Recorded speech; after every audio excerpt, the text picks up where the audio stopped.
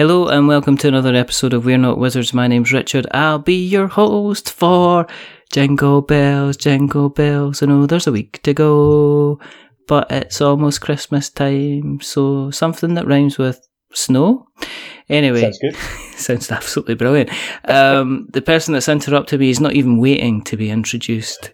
It's coming up for Christmas time. It's obviously time that's important for both online sellers, and you've probably heard from our episode with Games Quest, but it's also important for the retailers, the bricks and mortar retailers. So over the next couple of weeks, we're going to be bringing in a couple of people that sell online and sell their wares online round about the Christmas time. So joining me from the Settlers Cafe, I have got Shaz, or Shaheen Savanajad. And hello, sir. How are you? I am good, sir. Thank you very much for having me. I really, really appreciate it.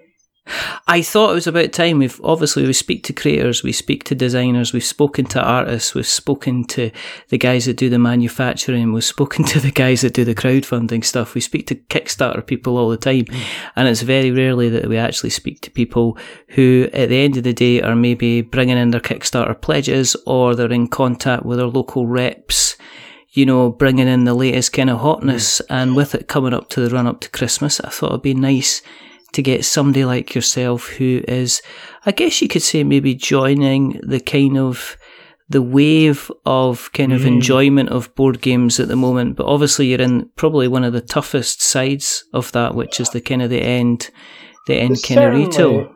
I hope to bring a slightly different perspective to things.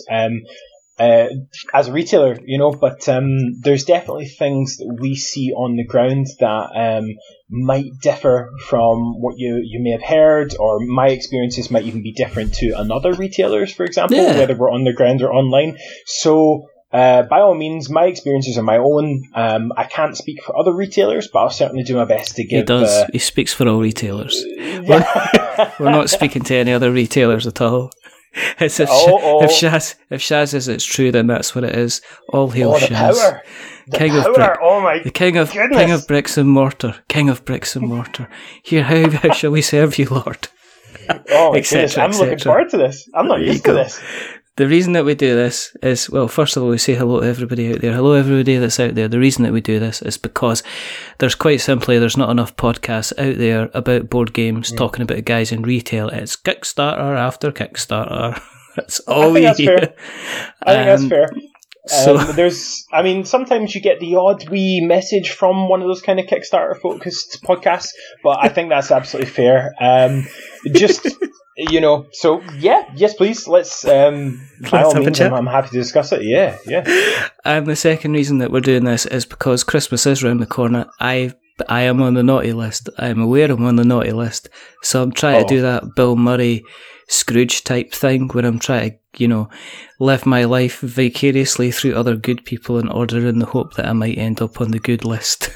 You might have contacted the wrong person. Well, we'll see what happens. Do you want to start off by telling us, I mean, how did you get involved in the kind of the pressed and printed trees? How did you get involved? Tell us a little bit about your history, because we're going to, as I say, we're going to have a little bit, we're going to have a look back at the straw of the past before we look at the wood of the present and then the bricks of the future. That's a terrible Three Little Pigs type reference. I was going to say the Three Little Pigs kicking about somewhere. Just it was just a swang for a home run, and I, ended up hitting a small child. So it's one of these things. But how did you get into the hobby in the first place, Shaz? Well, let me tell you a story about a big bad wolf. It was... Nah, I'm joking. It was... so Little Shaz started gaming when he was quite young, actually. So I wasn't in the country until I was 5 years old. Oh, right. And from there, my background is my father's Iranian and my mother's Scottish. So we lived in Sharjah in the United Arab Emirates. and all sorts of jazz. But I wasn't gaming or anything around that time anyway. And what really kind of captured my imagination when I was young was my brother played all sorts of the MB / Games Workshop games. So we're talking Hero Quest, yes. Space Crusade, etc. Yes. Those and the Fighting Fantasy books, the green spined books by Ian Livingstone and yes. Jackson, and so those really captured my imagination. And I think what really took it further for me was when I was maybe just like a teenager, and I started showing those games to other people. That was what really captured my imagination. And what took it to the next level actually was around the corner for me. I was blessed to have one of, I think, the only live action roleplay props maker in the country at the time. And his kids used to run around beating each other up with rubber and latex foam swords and stuff.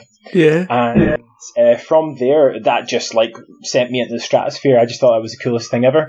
And from there, I got exposed to LARP, then backwards into tabletop roleplay, so D&D, then all sorts of other stuff. And from there, it's just kind of boomed. But I think my greatest joy from that was to just show other people games and see how they react to them and things. You've always been more of a kind of, I mean, I joked about living my life vicariously through yourself, but obviously it sounds to me like you're somebody that, the real joy for the tabletop experience comes from taking somebody through the motions 100%. And showing them how to play, and then seeing them being kind of happy and understanding and grasping the rules and having that kind of eureka moment where they completely understand what they're meant to be doing, yeah? I think it's a shared happiness for sure, because for me, even in competitive games like card games and stuff, I always got very frustrated because I was in quite a rural area in Blackwood at the time in South Lanarkshire, and there weren't many other card gamers besides maybe a small group of friends. So even playing with them, I wanted to get really good at the game, but I could never or different games and couldn't really do that. I couldn't never take it to the next level because the community wasn't there and the shared aspect wasn't there. So for me, it's certainly all about that shared delivery, that joy together, that experience. And I think that makes sense, looking back as to why now I am a brick and mortar store owner. Okay. Before you jumped into kind of the bricks and mortar, were you building up quite a reasonable collection? I mean, were you already, Sure. off the back of, obviously playing with your brother, then playing with your friends, were you kind of down the line of kind of like amassing a decent sized kind of collection before you jumped and went, oh, I can make a business out of this? Not really. To be honest, what happened was when I was young, we had all these collections, and then, the nemesis of board games came along, the mother or the father trying to clear out the attic, sold all those games. So it happens. It's one of these things. So that kind of happened for the most part with all my old MB games, like Hero Quest and stuff. But I never really, I'm not a person who kind of hoards stuff. I just have never been. One of the first years when the shop opened, actually, all of my amassed stuff, I gave it away to charity and we raised it for charity. So really, I don't have a huge collection of my own. And to be honest, I'm quite content with that. I don't like hoarding things, if you know what I mean. Which is probably quite strange for a gamer, to hear from a gamer that way.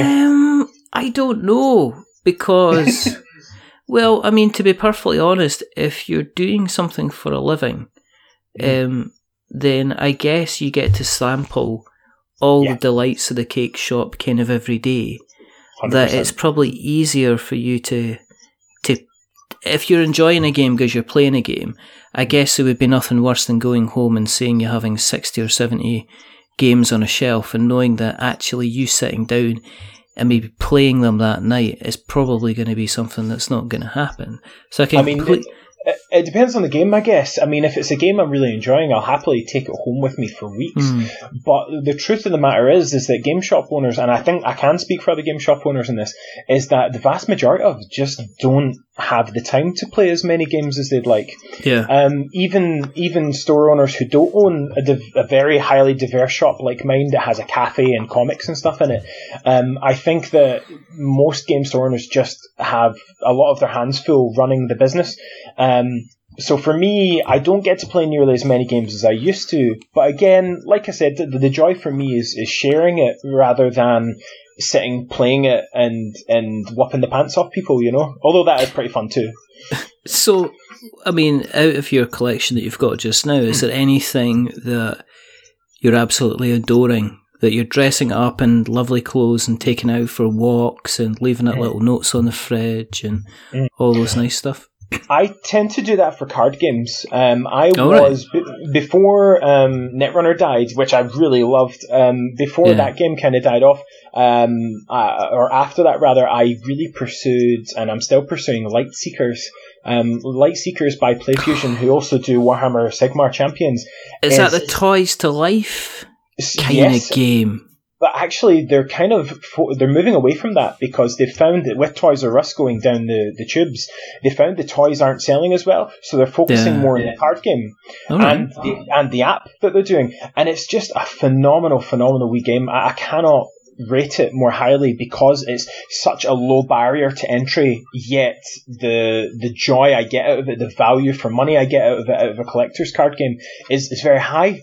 Because I can go home and play on my app, I can walk down the street and play on my app, I can sit and play with my friends, I can play with my partner, because the barrier to entry is so low that she will pay, even though she's not specifically a gamer. So for me, card games wise, I absolutely adore Lightseekers. Board games wise, there's a few I've really enjoyed.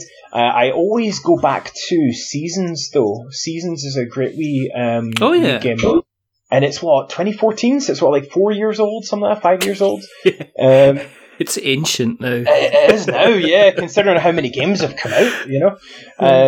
But yeah, absolutely. I still go back to it because I really like drafting and I really like the sort of resource management of it. So that kind of tickles me as well. So. Just going back to Lightseekers, what do you actually do in Lightseekers? Because it's like, you can say it's a card game, but is it close to Magic? Is it like Destiny? What kind of game are you talking about? I am actually downloading it on the Google Play Store as we speak. So you should totally play it. It's not alien, but it's very different to other card games, and that's one of the favourite things about it. Right. So, firstly, there is no turn the card sideways mechanic. There's no tap mechanic. So it's not a Magic clone in that sense. So that's great. I love that. It's got its own system involving buffs. Now, buffs are cards that stay in play, and they're either permanent buffs that stay in play and do their thing, or they rotate. They rotate at the start of the turn. And when they rotate, they kick in a different effect. And that creates this whole kind of chain in your head, thinking, right, if that's going to rotate, what's going to happen next turn when it rotates to its next side? So you've got all these kind of, like, it's almost like a clock. You're managing different clock faces going round the cards. So it's really cool. Without going into it, without the cards in front of me, it might be trickier to explain, but essentially it takes 5 minutes to demo. It's very quick. And it's very simple. You've got a life total on your hero. You're trying to reduce the other hero to 0. Yeah. And you've got all the usual cards, like you've got 2 actions at a turn, so you can either play an attack card and it does its effect immediately. You can play a defend card and it does its effect immediately. Or you can play a buff card and it kind of has this rotating effect where it applies its effects at different turns. Okay. The other really cool thing about the game is that rather than start drawing a card at the start of your turn, you don't automatically draw cards. So you have to, or you can choose to not take actions in your turn. So you can take 2 actions in your turn, and if you choose to forgo those, you draw 2 cards at the end of your turn. If you only take 1 action in your turn and you forgo one of your other actions, you draw 1 card at the end of your turn. So that way you are choosing when to draw. Effectively, when you need those cards, you will simply pass your turn and draw 2 cards, for example. So that's really nice because you're not like drawing off the top and praying and hoping it's the card you need. You're drawing the 2 cards and then you're sitting thinking, right, what am I going to do next turn? Which also makes the game a little bit faster. It's just speedier, if you know what I mean, because you're doing a lot of the thinking in your opponent's turn. Yeah. So that's really nice about it as well. It also plays multiplayer. You can draft it. You can do everything you could with, say, Magic, pretty much. I just think it's got a lot of scope, and I'm all in as far as Lightseekers is. I'm really behind PlayFusion as a company, because everything they've done so far is amazing, and also just the game. The game's phenomenal. It seems interesting that it's one of these things I think that slipped by the wayside, and I think it slipped by the wayside because it was originally a Toys to Life kind of model, and I remember seeing it. I remember seeing it. I think actually, friend of the show, Vader Van Oden, did a series with his son where they played kind of Lightseekers, and they were very much kind of, they do a lot of toys and games kind of stuff, and I remember seeing that and going, that was really, really interesting. I remember him talking about it. They're talking about, was it the R-Wing game, which is another Toys to Life game, but I think the same. I think as you rightly said, with things like Toys R Us kind of failing, and kids aren't able to get their hands and demonstrate and actually see something in action, sometimes it just kind of disappears. So I'm going to try this game, and I technically have your address, so I know where you live. So if it's not great, you can always you can just like send me letters and stuff. I'm going to come round the cafe. Anyway. But in all seriousness, though, with regards, like, a brief history of Lightseekers is fascinating, because unlike other card games as well, it didn't just like explode onto the scene. Most card games, they have this big release and then it dies off. Lightseekers, like you say, I mean, it's being tied to the toys, but also it's always hummed under the radar slightly, and I'm just going to give it time, because I think, like I say, I think it's a great product, and I think it will explode at some point pretty soon, I reckon. Maybe once they've had a wee bit more exposure from the sister game, Warhammer Age of Sigmar Champions. Yeah, because I saw that, and is that not share kind of similar mechanics in terms of the rotating cards? Yes. And the kind of the mechanism from there? Because when you said that, I said, what was it? John and Simon were playing something the other day. I think it was a good 4 or 5 weeks, and it was the release of that. They had the big huge box they had bought with a multitude of cards, and we were just explaining, and they saying, but you just rotate the card and then it gets you a different power, and then it's brilliant and fantastic. And it's like, I'm wondering if it's going to be a case that, well, you know how Pokemon is sometimes connected to Magic, and people say, well, a lot of people play Pokemon first and then they move to Magic, and then people sometimes play Pokemon as a kind of a lighter version of Magic when they're playing with their kids. Yes. I'm wondering if that is going to be the same with, Lightseekers, if people that are playing the kind of the Age of Sigmar Champions are going to say, well, I can actually play Lightseekers, and it's in a very, very kind of similar vein. I hope so. They are similar, definitely. But sorry, go ahead. No. I mean, you sound like not a champion of Sigmar, but a champion of Lightseekers. Oh, definitely. I mean, we stock Sigmar. We like Sigmar. It's good. One of the things I don't stock in my store is miniatures games. So if I stocked more Games Workshop stuff, I'm sure I would love Sigmar. But for me, Lightseekers was baby number one. I mean, when it came out at UK Games Expo, not this year, but the year prior, 2017. And when it came out, I was just flabbergasted, fascinated with the game. And 2 weeks later, they released it very quietly to one of my suppliers, and I just went all in on it. And then, after I went all in on it, I told all the other store owners I know. I said to them, guys, you need to be stocking this game. And then, thankfully, with a wee bit of persuasion from me and PlayFusion, they all tried it out and stuff, and some of them are still pushing it and stuff. So, definitely, I'm very much a champion for Lightseekers. So you can play the card alongside the app at the same time, then, or is the app kind of supplement, or is the app a separate entity altogether? It's more just a separate way to play. So you can, kind of like Pokemon. Pokemon has the card game and it has the app online where you can play Pokemon. It's exactly the same. You scan, the key difference though is that with your physical cards you've got and you've bought, you get extra value at those because you can scan them into your app and use them. Whereas in Pokemon you would need a separate booster little thing card in the booster to scan. Yeah. There's nothing wrong with that, but I think the fact that you're getting double duty out of Lightseekers is just very clever. Yeah, and I continually see the argument about tying in kind of board games or the analog experience into the digital experience, and how Sure. you get board games that use apps, and you get board games that become apps, and it's like kind of marrying the two together, so you can kind of like it's worthwhile purchasing the card game if you've got the app, because having the cards themselves is going to kind of add value. Exactly, which is kind of cool. For yourself, what was the moment where you said, right, I'm getting all this stuff, I need an idea? I take it you kind of were working yourself silly in a job, and then at some point, or you went and studied, and then at some point you went, actually, what's my way forward? What's my direction? And then I take it Settlers kind of came off the back of that. I mean, what was the story behind actually to where you are today? There's a lot of different factors going on there, actually. Bear with me, because it's a bit of a story, but I think it's interesting because my story is similar, but it's slightly different to a lot of other game store owner stories. My story for game shop ownership really starts in 2012. What happened was I was an ESOL teacher in Japan for 2 years, and right. I came back from Japan to this country, and of course no one really needs an ESOL teacher. Just for reference, an ESOL teacher being someone who teaches English as a foreign language in that country. English speakers don't need an English teacher. So I tried to pursue that. You'd be surprised, though. Actually, now I think about it. No, definitely. I mean, probably maybe it's another idea. Don't say that. No, I shouldn't. But no, I'm only joking. But with regards to that, when I opened the store, I opened in 2014.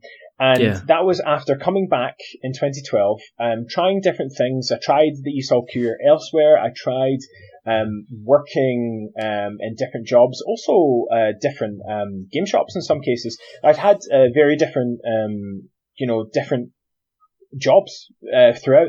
And at the same time, while I was kind of looking for different jobs, trying different jobs, I to keep myself motivated, what I did is I really wanted to push tabletop gaming forward, because when I came back from Japan, I found that despite Big Bang Theory being big, despite all these other huge factors being big, Marvel movies and stuff, game shops and games clubs and stuff were just they just weren't there from what I saw. No. So at the time, anyway, right back in 2012. So what I did is I just created a very simple Facebook group and said to people, hey guys, I'm literally going to go do a tour of as many game shop groups and game shops and stuff that I can find, and I'm going to talk to you. And if I can get you on Facebook and actually advertising yourself to other like-minded people, maybe that will help grow each other. And so that's what I did. I did that until about 2013, and we noticed that people were starting to talk to each other. A lot of groups and stuff used to just be on Yahoo groups and things like that, or forums, and that just wasn't out there. It wasn't mainstream. It wasn't adequate in my eyes. And eventually what that led to was there was no games club in South Lanarkshire, so that led to me forming Lanarkshire Gamers. So when I formed Lanarkshire Gamers back, I want to say 2013, I think 6 of us showed up, and then very quickly 6 became 9, and then 15, and then 20, and then 40. So the game club thing just exploded. Lanarkshire Gamers became huge very quick. So to the point where we created a second club, and then that second club created a third club. For all sorts of reasons. It became a Netrunner club, So there was all these crazy things going on with gaming. And then I realized to myself, well, this is something I'm passionate about, and my current career isn't working. I might as well, if I really believe in growing gaming, rather than just being a gamer selling to other gamers, I said to myself, I'm going to have to plant a flag in South Lanarkshire and go, non-gamers, come here and play. And that's what led to the birth of Settlers. What led to the naming of it? Because everybody that's going to be saying the word Settlers is going to be going, oh, Catan! And it's going to say, bless you. What did you say your name was? Settlers. Oh, Catan! Excuse me. No, that's cool. I think actually there's 3 main reasons why we called the shop Settlers, or why I called the shop Settlers. The first one is the definite obvious homage to Settlers of Catan. And we wanted to give Settlers its respect and its due. Settlers was one of the first sort of light Euro games or lighter strategy games that came across the pond or came across to us and just really got people into gaming. So Settlers is due that respect. We all hail Settlers of Catan, and all hail, all hail. But then there were two other main reasons. One was that Settlers is an idea I want for the shop. I want people who aren't necessarily gamers, visitors, explorers, whatever you want to call them, people who pop in off the street who have no idea what this stuff is, but I want them to come in and form a community. I want them to settle in a place on one of our tables and have fun and meet new people who are friendly because they're all there for the same purpose. They all want a game or they all want to get into comics, so they all want to just chill out and have a good time. So that was the kind of second reason. And the third reason, which ties in nicely from what I said earlier about my personal life, was that my personal life wasn't settled. I had no career at that time. I had nothing really pushing me forward. So for me, it was kind of a dream on my part that I want to settle. I wanted to settle at the time, and I wanted to settle down. And thankfully, for almost 5 years on now that we've been in the business, I can say that, you know, we're doing okay, and I feel a lot more settled in my career.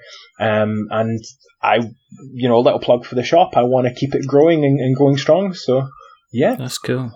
I also realise it's a 1980s kind of indigestion tablet as well. So I was wondering if you ever got the confusion of people coming in and going, oh, my stomach's just, you know what I mean? If it's not one end, it's the other. And I was just wondering, I heard this is a good place where you can settle our stomach, and you go, Catan, sir? Beg pardon? Well, we sell coffees, madam. No, absolutely. We've had that once, actually. And we had it once. And what happens is when you're in business and you're writing business plans for people, and you're showing them to people and trying to get funding and all sorts and all this jazz and convince people that it's a goer of an idea, what you tend to find is people ask you all sorts of weird questions. And they say, Settlers, see for your brand, is that not going to get confused with like Wendy's and stuff like that? And I had to answer that question. I'm sitting there like, well, I hear what you're saying, but this is what it actually means, you know? And I would give them the explanation that I just kind of gave you and just say, you know, this is what it means to us as a store. But thankfully, it's only ever been confused that one time, thankfully. When you were going for like, kind of funding and assistance and stuff like that, was it difficult to kind of persuade the vision? I mean, I don't know how you got set up, if you got through private funding or if you went through kind of finance options or stuff like that. But was it, because it would have been it would have been unusual in 2012, let alone nowadays. I mean, was it a difficult thing to kind of sell? I take it, you know, small business advisors and everybody like that would have been, what, like Monopoly? Exactly. That's exactly what they did. It's exactly what they did. Yeah, exactly. So you would, so for example, what would happen is, firstly, you have to go in with some of your own money if you want any funding. I mean, no one's going to fund you if you're not willing to put some of your own money in.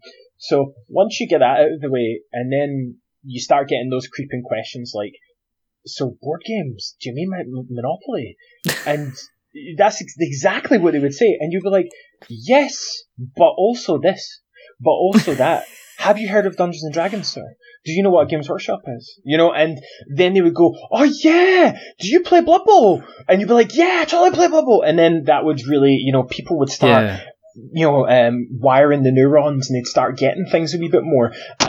Because, you know, to be fair, while I wouldn't say my shop is all about Monopoly, we certainly have it in the games archive for people to play if that's what they want to do. It's there, it's an option. It's not a game I'd necessarily recommend, but it's there if you want it, you know? And as I say, you know, we're there to cater to anyone who wants to come in and try this sort of stuff. So that's definitely part and parcel of that. But with regards to convincing people and talking to people who don't know what it's about, one quick story we had was there was a chat for the council. I was talking about renting a unit because the council, where we are, it's in like a, what do you call it? I don't even remember what it's called now. It's like a sort of safe zone, a council zone, where a regeneration area. That's the word I'm looking for. And the council take charge of that. And so as a result, to work with him, you go in, you talk to someone for the council, and the chap who's on a project team for that was like, okay, I don't know anything about this, but it sounds really interesting, and I can clearly see you're very passionate. Let me get my friend who actually knows about this stuff, and we're going to come and have a sit down and talk about it. So 4 meetings later with this chap and his friend, they went, oh yeah, it's a geek shop. Yeah, go for it. You know, and that was all he needed to go, like, rubber stamp what we needed to do. Once he knew, it was like, oh yeah, Game of Thrones is really big right now. Yeah, totally. This is a goer. Go for it. So once we had that, he had, like, his friend confirm to him what we were. He was like, you know what, I don't get this stuff. I go mountain climbing at the weekends, but you know what, I'll give it a try. And that was all it took. At least for that side of things to kind of progress. There were other issues, obviously, but that's the kind of general sort of level of expectation you can expect when you are trying to change and give exposure to something that is relatively unknown.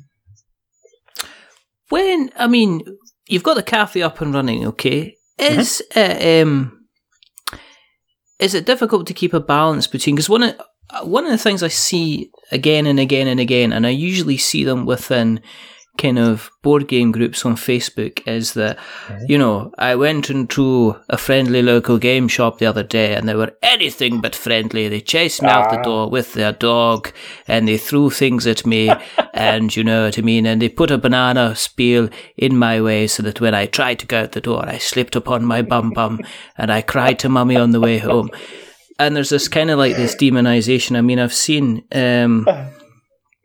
you know, I have seen this a few times of folks say, well, I'm going to go and buy from, you know, the big river in the jungle because, you know, I prefer to shop there kind of thing, as opposed to going and seeing this person. I went in there the other day and they were like burning somebody at the cross, for goodness sake, kind of thing.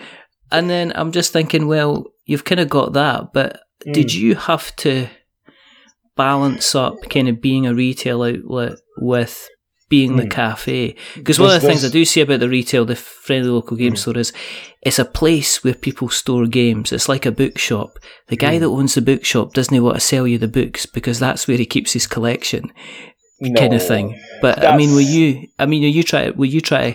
it difficult to kind of get a balance between making sure you're retailing to people and making sure that you're kind of, you know, not just having people come in and just hang around and not spend any money? There's a couple of really good questions in there, because there's a discussion about diversity there. About I'll explain what I mean in a wee second, but there's also that whole customer service thing going on. So the customer service side of things, I totally understand. For some people, certainly. Some people are online shoppers. That's what they want. They want it at the cheapest price for whatever reason. That's totally fine. I get that. Maybe we as the friendly local game store don't necessarily fulfill their needs. And then they go and they get really angry, expecting to have their needs fulfilled, and they go, well, I can just get it cheaper elsewhere, and they go on a big rant and that's fine. Customers can do that. That's fine. Customers know their needs, you know, better than I could ever hope to. The thing is, sometimes customers think that their needs are tied to a certain shop because maybe they've heard how great and cool friendly local game stores are, but in actual fact, they're probably more of an online shopper. So that's just a part and parcel of resale. You know, you're not going to satisfy every customer, unfortunately, as much as we'd love to.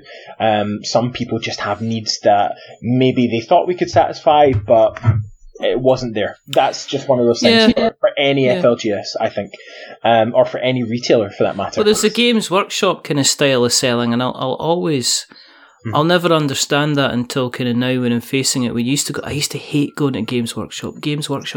I hated going into you.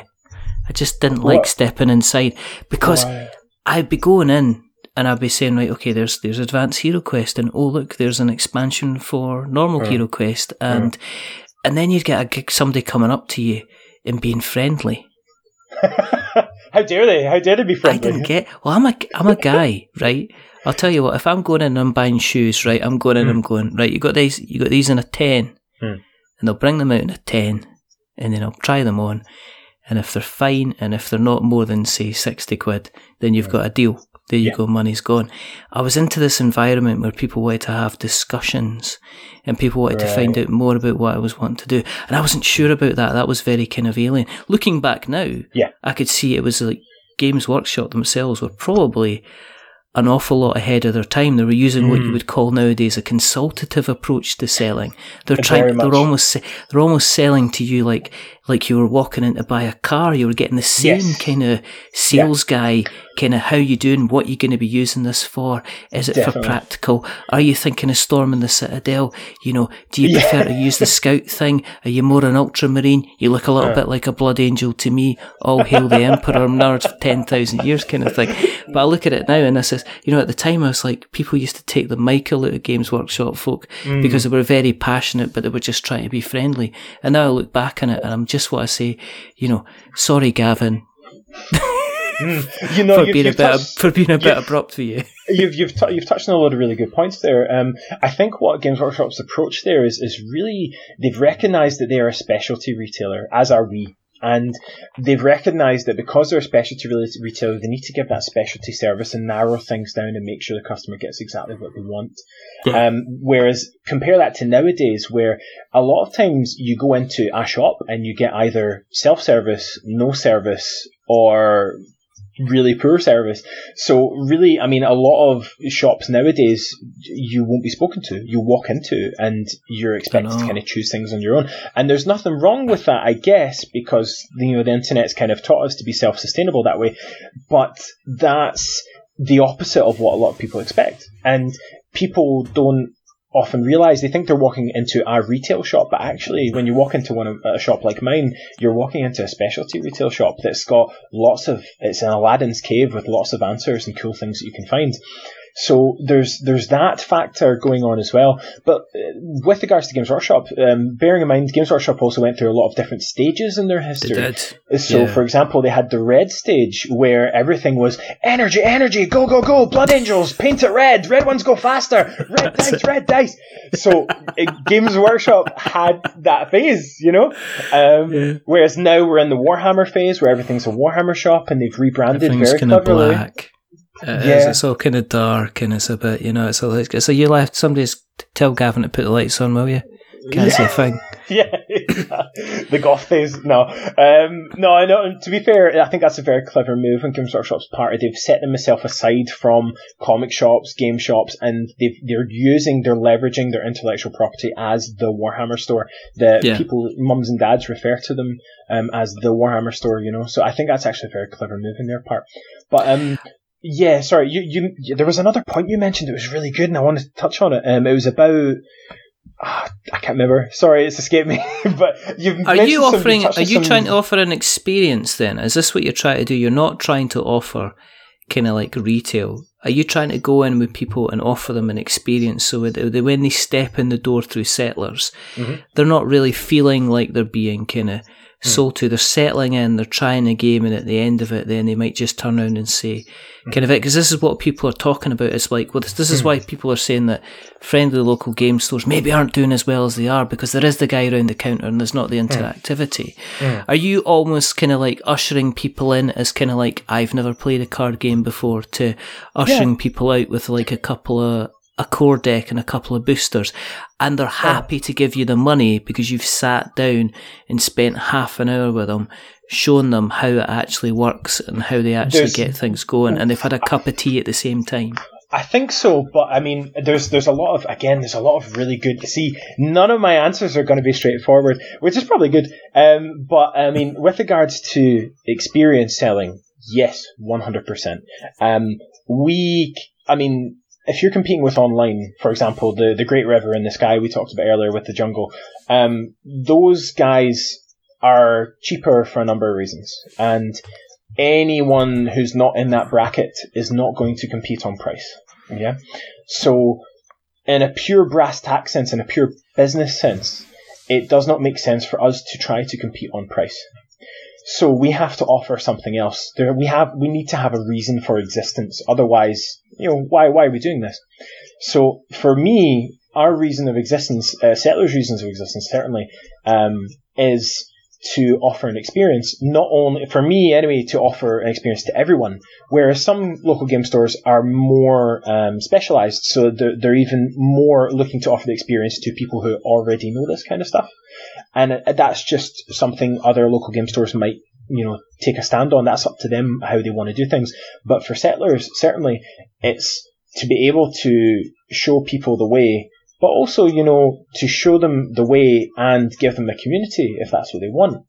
It's also to make sure that they're being pointed in the right direction. So rather than, running up to one of my staff, for example, or myself, rather than running up to you as you enter the door and going, red ones go faster, buy red dice, rather than doing that kind of stuff, which isn't true of Games Workshop, to be fair. That was a phase. I think they've done extraordinarily well for where they are, because the fact is, I'm talking about a good 25 years ago, about a retail outlet that's still going. Yes. So whatever you say about them, however you slag them off, whatever gripes you have about them, they're still there. They're still trading. They're like Madonna. They keep inventing themselves. They've maybe had a couple of dodgy albums. They had that animated video thing that didn't go down that quite well, but we're still there. They've maybe not been pulled down the stairs by a cape. Exactly. But I totally agree. They're still thriving. I totally agree. And although we might make jokes and stuff about them, I'd like to think they're done with a wee bit of love and care, because at the end of the day, a lot of us grew up with Games Workshop, But I don't want to single Games Workshop out. I just use that as an example, because I think at least my staff are trained to basically wait. Yeah. So you say hello, everyone gets a hello. If they don't, my staff have done something wrong. Yeah.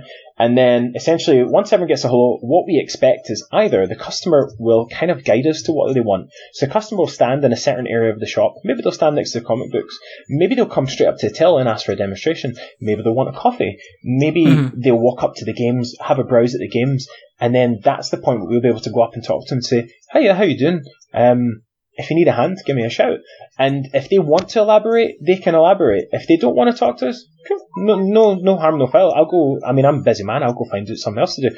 That's no problem. But as long as we are there for the customer and we are able to help them, because like we say, that there's such a specialised need. There's so many different things that I sell now that there's no possible way I could read your mind and anticipate that you're going to walk into my shop and want X, Y, or Z.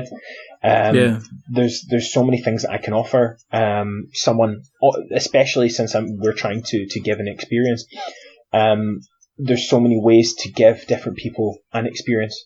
And if anything, actually, I think there's more pitfalls to that over diversification, where you have too many things going on. There's actually pitfalls to that. So that's something that if any other FLGS owners or people who have an interest in opening a store like that have questions about, I would just warn them not to over diversify.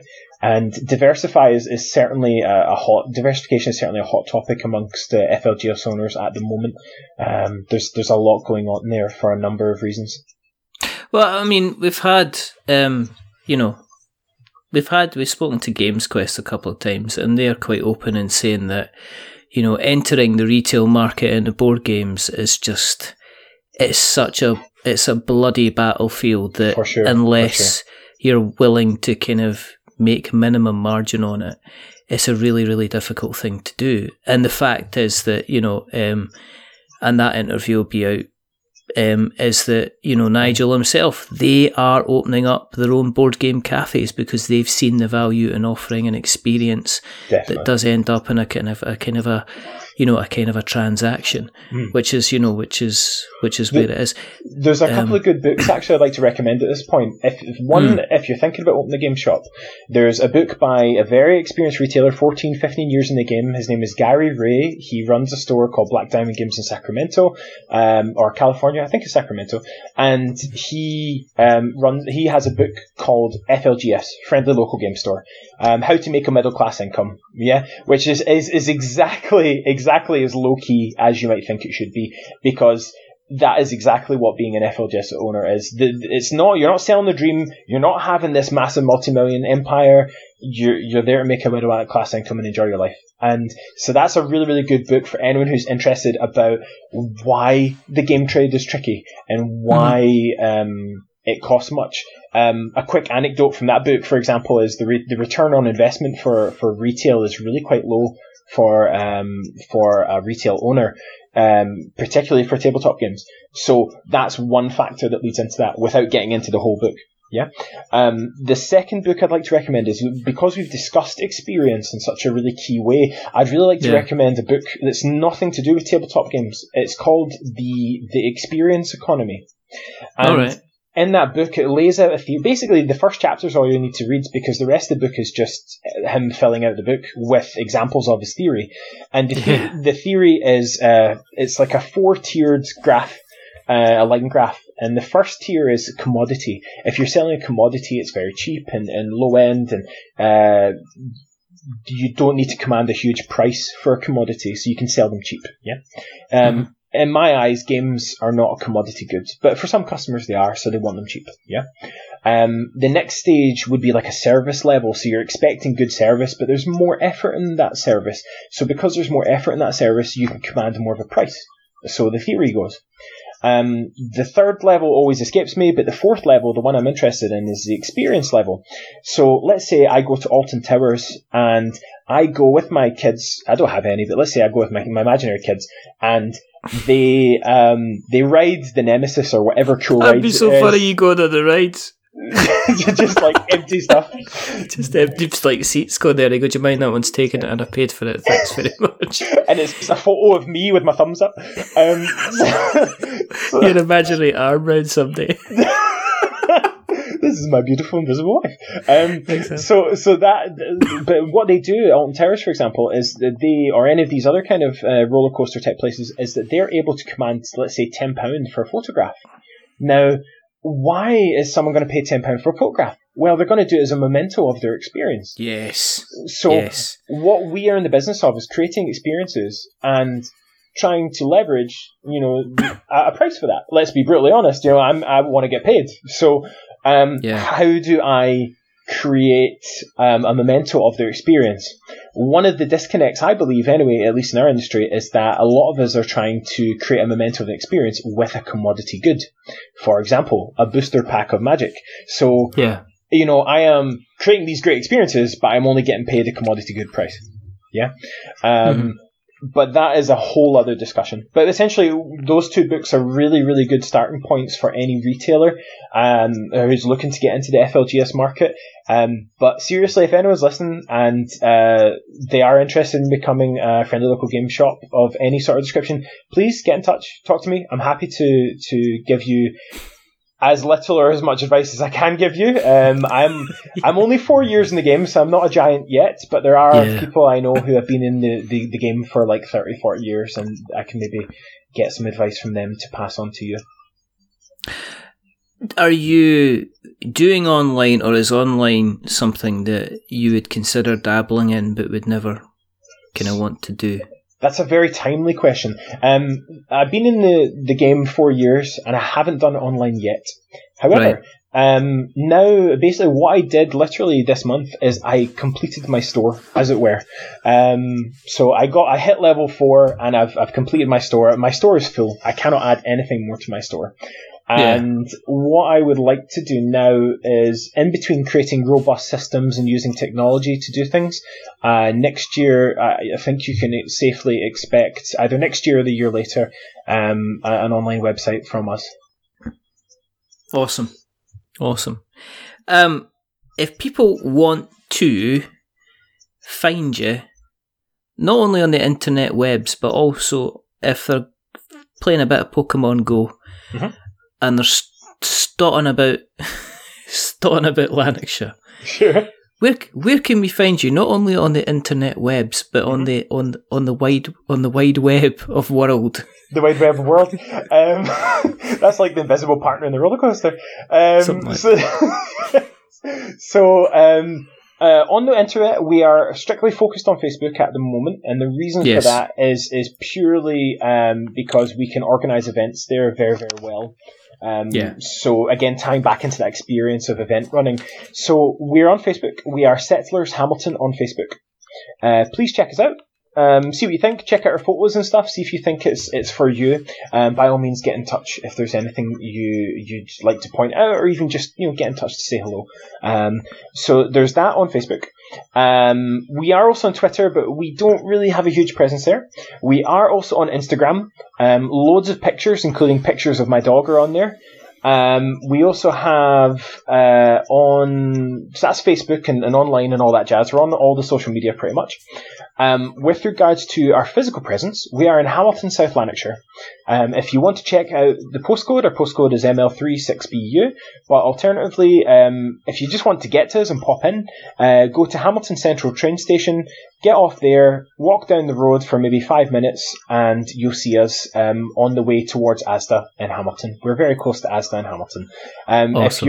If you're on Pokemon Go, just hit all the Pokestops. We're on a really good Pokemon Go route, actually. I play Pokemon Go myself, so... there you go. So if you want to talk about Pokemon Go, just drop us a line. Feel free. Excellent. And what we'll do is we'll make sure we put all of those links and that address kind of like in the show notes so that we have notes to show. I've got one more question for you. Mm-hmm. An evil local emporium has set up shop some 5 minutes down the road from you. Dun, dun, dun. They have a twiddly moustache. There is an evil glint in their eye. Unfortunately, they're not very, very careful with, they smoke an evil cigar. So at the end of the night, one night, they were smoking their evil cigar and they're ha and swishing their cape. And they flick it behind them and it lands inside their shop. Oh. Unfortunately, sticking something flammable into a place full of cardboard is only naturally going to cause one certain event, which is the shop starts to go on fire, okay? That's terrible. Because it's an evil, dastardly organisation, it actually has managed to amass a board game collection of some volume with first editions, second editions, anything at all. You have the ability to rush in because there's a sprinkler system. The place isn't going to burn to the ground. However, the sprinkler system's probably going to activate in about 3 minutes, and that means the entire collection is going to get soaked. Shaz, you have the choice to go in and rescue 3 board games or card games or anything to do with tabletop. What are the 3 things that you go in and rescue? It can be anything at all. Oh, that's so tricky. That's so tricky. I'd probably pick up his top hat first, because that's important. Top hats are cool. Then I would, let me think, what would I pick up? If there was a magic binder in there, there's a strong chance I would pick up a magic binder in there. Mostly just to give it back to him. That would be so sad losing your magic collection. And out of nostalgia, I would probably grab the old MB games like Hero Quest and Space Crusade and stuff like that. Just because they're an absolute nightmare to get nowadays. Okay. So, Magic, Hero Quest, and Space Crusade. Magic, particularly because there's probably a lot of value in there, but also, people have memories of those things, and it might be evil, but no one wants to wish that on an evil competitor burning down their Magic collection. That's rough. It's such a typical answer I would expect from you after knowing you for all of a couple of hours, that you would be that lovely and that generous about, the evil man who's planning to dominate your destiny. But of course you're going to answer like that. If he's not done it within 5 minutes and destroyed me, then chances are I'm going to stick around. So exactly. He can try his best, but I'll not take his magic collection from him. That's rough. Absolutely. This has been an absolute pleasure to have you on the show. Thank you very, very much. Thank you. Your questions have been phenomenal. Also, I'd just like to point out, if you do have any more of your insightful questions, they have been very, very helpful, because I could have went on a lot longer answering them. Honestly, please let me know. It's been a pleasure. There is only 2 more things to do. Okay. But there's actually 3 more things to do. I've got to tell people where they can find us. You know where to find us. We didn't have a place of bricks and mortar, unlike the wonderful Shaz here. But however, if you go onto Twitter, if you go onto Instagram, if you go onto Facebook, you search for We're Not Wizards, thou shall find us. If you want to find our website, we'renotwizards.com. If you want to find our blog, it's we'renotwizards.blogspot.com. If you want to find us across the various podcast catchers, you can do so. Thou shall find us on Spotify and Stitcher and Spreaker and Acast and Podknife and Podbean itself. Podbean are fantastic. They automatically put our shows onto YouTube so people can listen to us on YouTube, which is just a strange concept, but that's fine. If you like us an awful lot, then please consider jumping onto Apple Podcasts and dropping us a rating or a review and a subscription. And as we say, if you are going to be giving us a rating or a review, don't give us 10 stars because it makes us big-headed. But don't give us 1 star because it makes us cry. Give us something in the middle, like a 5, because it's average. And we're just a little bit average. Aim for the mediocrity. Aim for mediocrity. Every single time, you know what I mean? What's the point? If you aim for the moon and if you hit the moon, you're going to die because you've not got a spacesuit on. Well, that's why I'm an FLGS owner. We all aim for mediocrity. Yeah. I mean, that's what it is. So aim for the middle, guys. That's it. But the one person who's not been average is the wonderful, the rather fantastic, the very overly friendly, extremely helpful, extremely happy Janet Jackson. Shaz. Janet Jackson. Thank you, Richard. Thank you very much. Thank you. Thank you very much for coming. There's only 2 more things to do. The first thing is to remember that we are many things, but we're not wizards. Are we wizards, Shaz?